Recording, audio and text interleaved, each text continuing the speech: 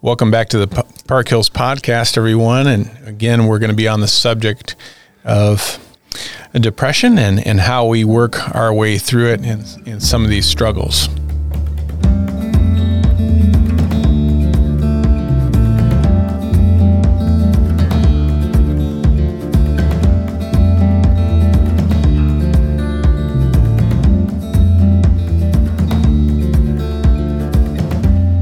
If you've been with us, we've been talking about the subject of depression, and I think it's good to kind of go back and reiterate some of the reasons why we do this and what we're actually trying to accomplish. From the pastoral perspective, I can tell you that without breaking any confidence, that so often what I encounter in the counseling arena, in the pastorate and in the church, is that sometimes these are very practical problems that are sin related or whatever, or relational problems that we can work through.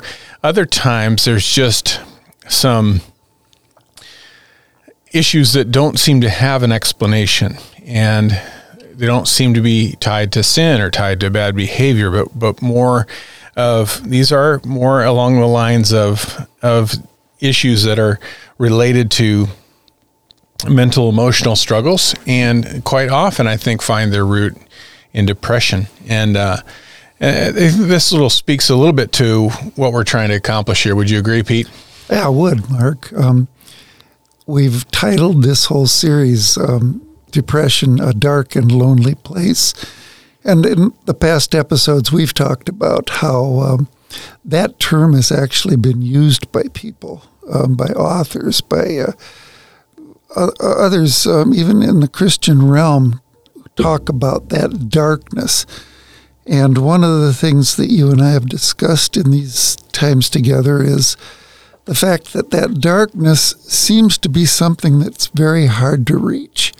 We cannot find our way out of it easily, and it blocks the joys of life from coming through into our own experience. And I think that it's healthy, it's very healthy to have discussions like this. We don't pretend, you and I, to know all of the ins and outs of depression. To the contrary, we are not professionals medically, and frankly, we don't have any more answers than any other person might have, with one exception, and that is we've been through it. Yeah. I think that's a good way to say that, and to understand that it manifests itself different in different occasions. And again, I think we mentioned this before, and I think it's worth clarifying. There's a difference between being discouraged or unhappy based upon current circumstances, or maybe even not even confusing sort of that conviction that sin brings, and the emotions that go along with that. Again, we're not just talking about fleeting emotions that are tied to something directly. So often depression there's inexplicable in that we don't really know why it can't be shaken. And it's important, again, I think, to address that from the standpoint of, I think a lot of people who struggle with depression also feel a lot of guilt related to it. And I think that kind of speaks to a little bit to what we're trying to accomplish as well, what we're doing here. I would agree. You can feel guilt, you can feel shame, you can feel confusion, you can feel a helplessness, because if you don't fully understand that you're dealing with a different animal than maybe you've dealt with at other places in your life, and if the people around you don't understand that you're dealing with a separate animal, something they probably have never experienced and don't really understand what to do with, you can easily find yourself piling discouragement upon discouragement and feeling very isolated. Yeah, I think that's a good subject to talk about, and we'll get there in a moment too, about how interacting with other people in that regard, because it is difficult and it's so hard to understand. And I think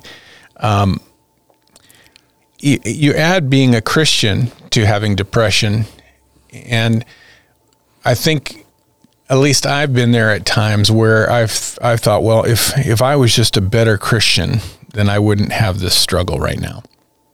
Or there must be something in my life that's wrong, that God is allowing this to come my way. And I want to kind of go through the front door with that too, because that, that the whole subject of why God allows what he allows is one we don't have time to go into, but it's important to consider that too, because I do think that sometimes a depressive person blames himself, and it kind of goes along with that darkness you're in. And because it's so intricately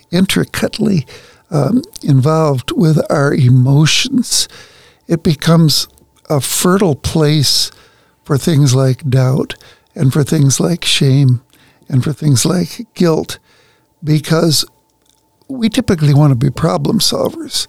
And if we don't have the answer, we want to go to somebody who does and go through the steps and get better, which is kind of the medical model of life. And it's a good model, but it doesn't seem to fit completely the needs of the depressive person. And frankly, people in the medical profession will say that.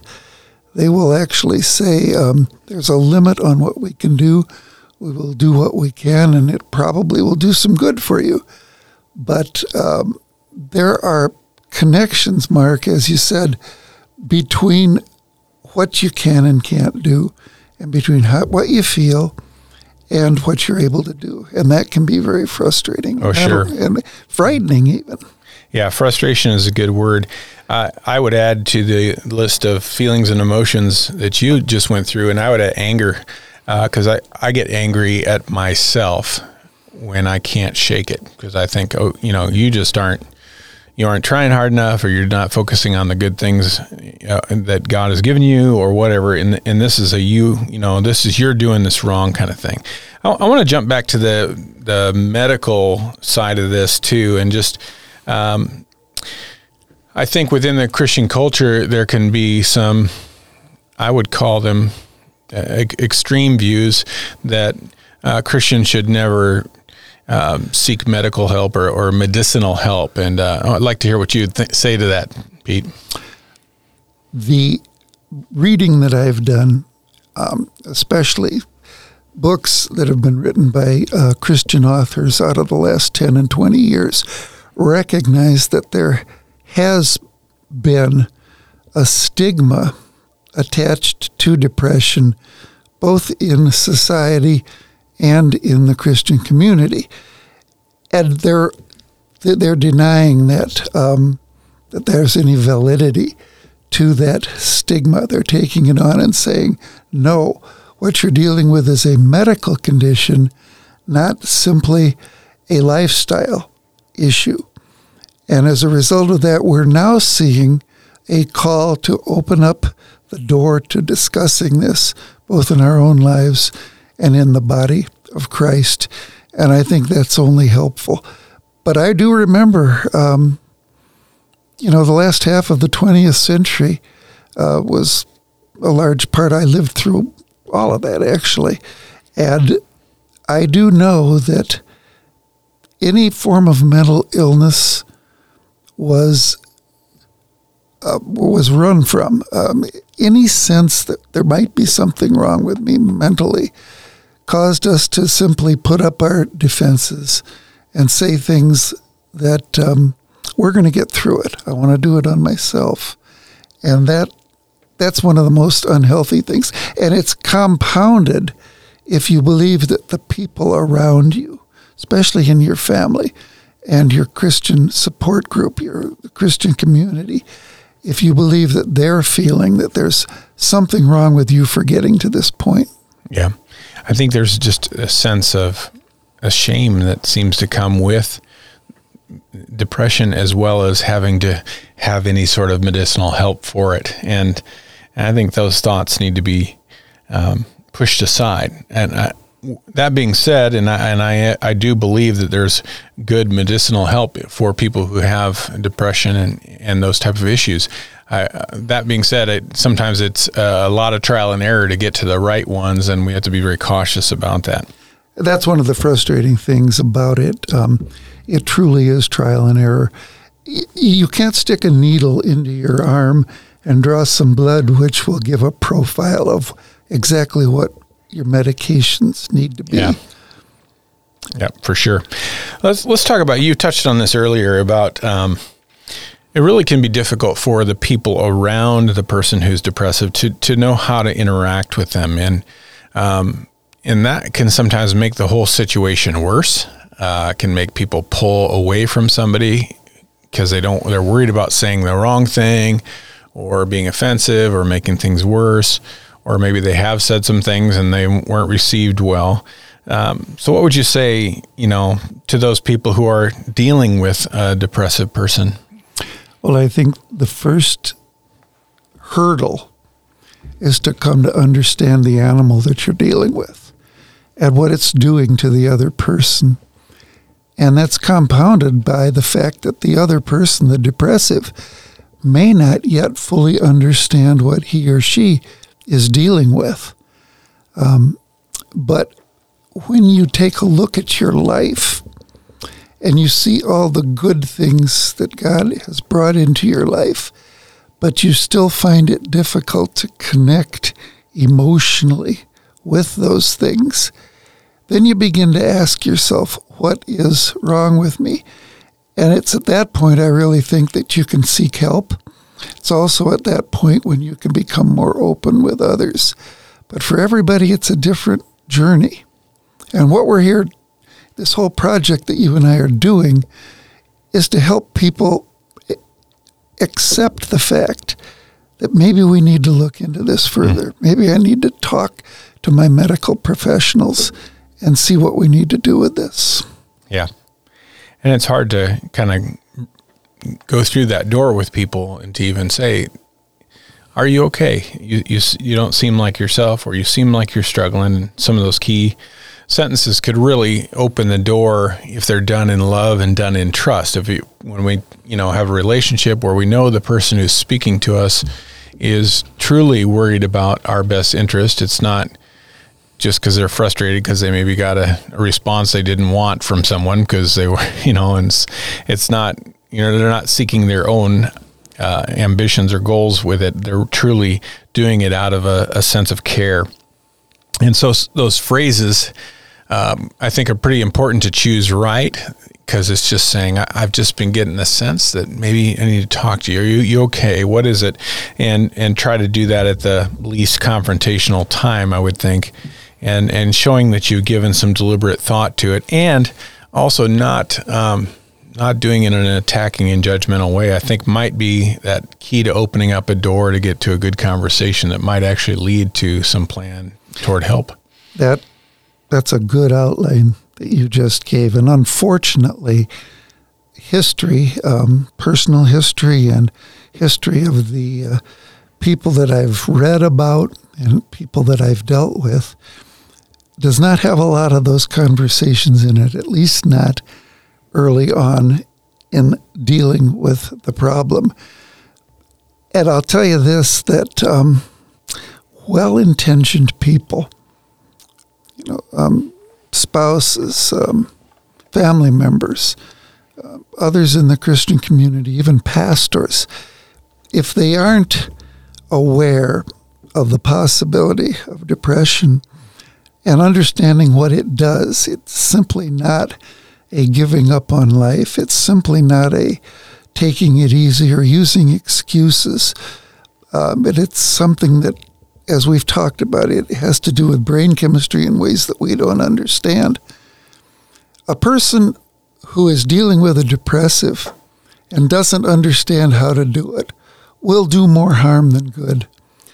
And there are several ways that happens.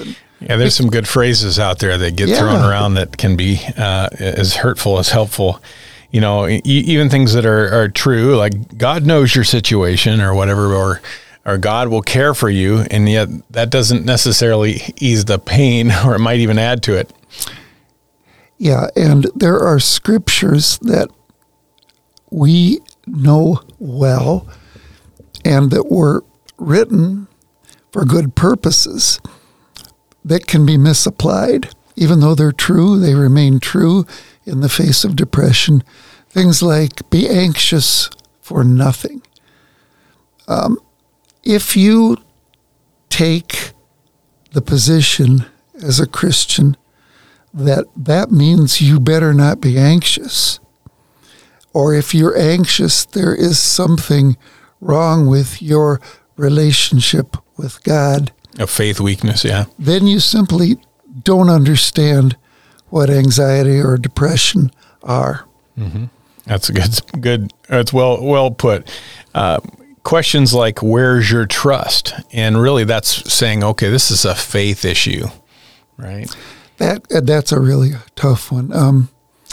Several years ago, when I was in the early years of this serious depressive crash that I'm now working my way through and hopefully out of, but I remember talking to a longtime Christian friend, a person who I really respected, and he respected me, and we understood God's word, we understood ministry, and so on.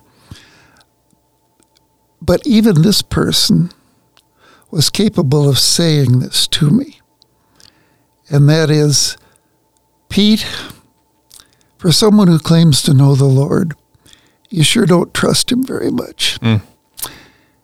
And I'm thinking, I know where you want me to go with that. You want me to understand that God is in control of my life, and we all need to be reminded of that. You want me to know that God ultimately has good for me within his purposes. The problem is, all of those things I had been pondering for months, if not years, and I had done my best to believe that I was trusting God, to believe that I understood submission to his purposes. There's a nice phrase that I picked up in somewhere I read, and that is, do not confront a hurting person unless you're willing to hurt with him. Mm. And that's tough, because most people want a quick fix. If you're ill, if you're going through some struggles, I want to be able to say something to you that will make things better. But instead of pulling you out of the water, what I'm going to have to do is get in with you and feel the waves and see what they're doing, and then lead you to shore. Yeah, that's a great way to say that, to have it be no, we're gonna. If I'm even going to ask these questions, I've got to be seriously ready to do that. And I think that's good. I mean, obviously we want to use scripture to encourage each other, and to use it right.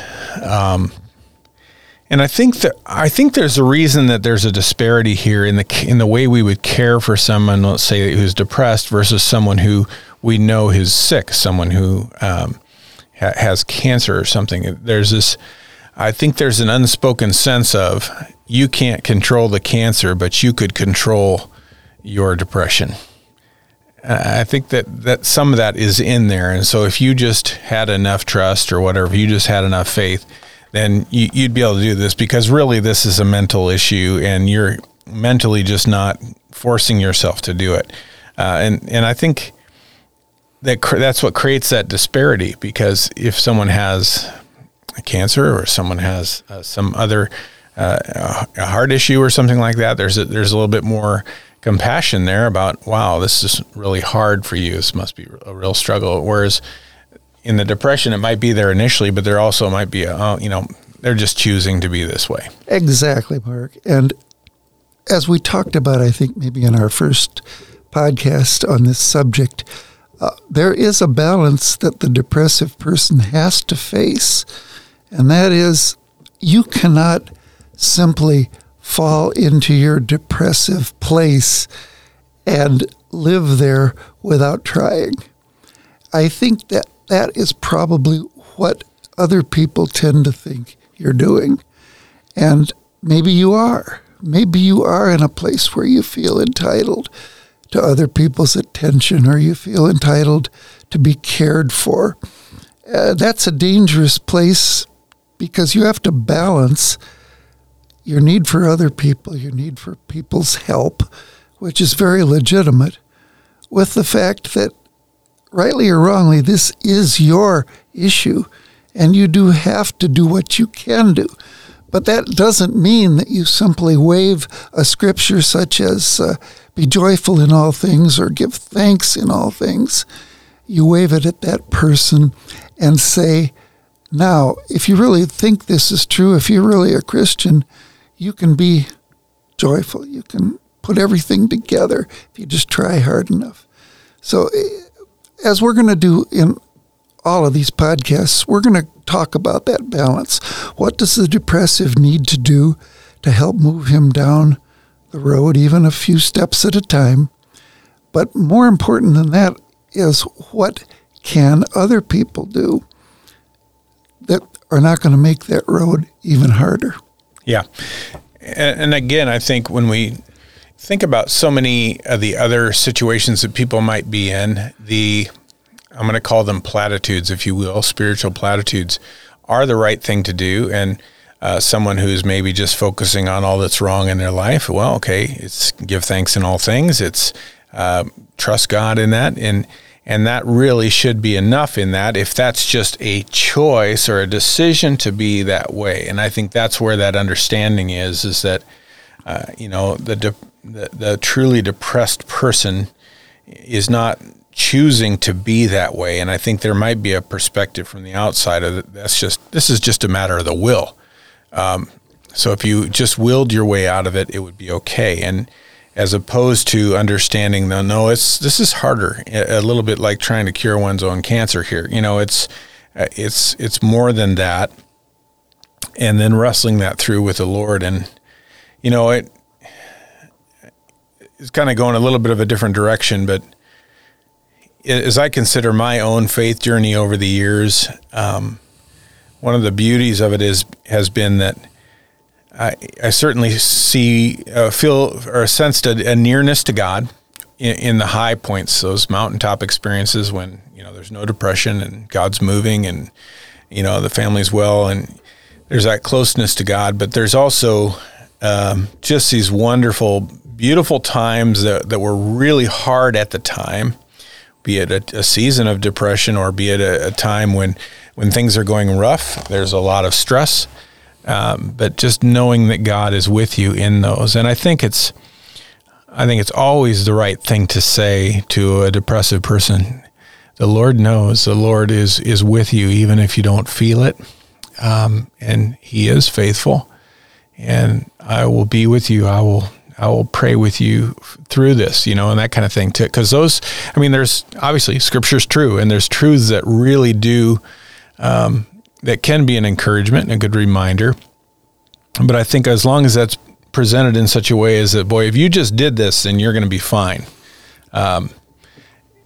They understand the difference there. Present the truth, but not present it as a solution to this immediate problem, but rather a greater foundational truth that says, ultimately life will be okay because of who God is. And don't use it as a whip to maybe get the other person to straighten his life out. Oftentimes in close relationships, whether they're family or friendship, over the years, tensions or conflicts are going to develop in any relationship. And those leave a little bit of wound as they go and can affect our point of view toward a person. For example, if you are dealing with a person, a good friend, for example, who has been known to be a little strange in his thinking or ways, maybe he's indecisive or maybe he's impulsive, that can create some stresses in the relationship. It's very easy then, when you're trying to help that other person through his depression, to fall back on those things and say, you see, I've seen these things all over our life together. And because of that, I know you've got a problem, and because of that, it's your problem to solve. Okay, yeah. Kind of trying to put pieces together and make an explanation for it. Explain it away. That's good. Well, there's so much here. We've got more to share, obviously, in the podcast ahead, but you have a scripture for us today, Pete? Yes. I'm going to give us a scripture that we'll probably come back to in the future. It's Proverb 20, verse 5. The purpose in a man's heart is like deep water, but a man of understanding will draw it out. I love that because it speaks to the depths of the human heart. It speaks to the miracles of existence and human experience and the things that we come to understand about life and the things that we come to understand about God. Because you're absolutely right when you talk about Scripture is sufficient. Everything about the Bible is going to tell us something that ultimately can be used by the Lord for His purposes and for our well-being. But getting to that place from our human understanding is more like walking through a jungle sometimes than just hopping from step to step. Sure. And that's where the deep waters comes in, because fundamentally our emotions and our priorities, a lot of our reactions, our fears for sure, our joys, they are rooted in things that have developed over our whole lives. Experiences, teachings, thoughts, plus our own personal makeup. And that is what the deep waters is talking about. You may not be fully understanding at all what's driving your depression or anxiety or any other part of your life. The man of understanding is the person who will look at those things in his own life, or the person that will help the depressive look at those things in his own life and not simply give the standard answers. You look at the whole account of Job, and we could spend several episodes on this, but if we point out Job's friends get an awful lot of bad press because of their tendency to challenge him. Find out the sin in your life. Certainly God will reward you if you find out the sin. And we know that was not effective for Job, and God ultimately rebuked that at the end of the book. However, what we sometimes fail to see is that Job's friends at least came to him and showed him love. They got it right for that first week. Sure. They just stood there or sat there and lived with him and heard him and exchanged things with him. And I guess the point is, if they would have continued on that road and been men of understanding, which obviously they couldn't be back then, but it isn't until the middle parts of the book of Job when you see a character like Elihu and then the Lord himself appearing to talk about perspective. Those are the things that deal with those deep waters. And being a person of understanding does not come easily, but I really believe it starts with resisting the superficial. That's good. That's good. And I think, I don't mean to make it sound silly, but I think sometimes what we need to understand is that we don't understand. Yeah. You know exactly. what I mean? Oh, yeah. The whole account of, in the Word of God, the whole biblical account deals with that. Yeah. So just wise enough to understand that we don't understand everything, either about ourselves or about that person in our life, but asking God to make us men and women of understanding might be a great prayer. I think it was John Piper who commented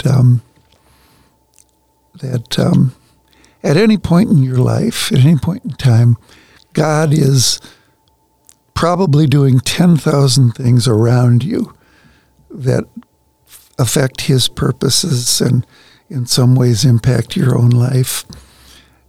On a good day, maybe you'll see 3 of them. Yeah. That's a good way to put it. And it's okay. We don't have to know all the answers. Hope this has been helpful to you today. So glad you could tune into the podcast, and we'll look forward to sharing with you again.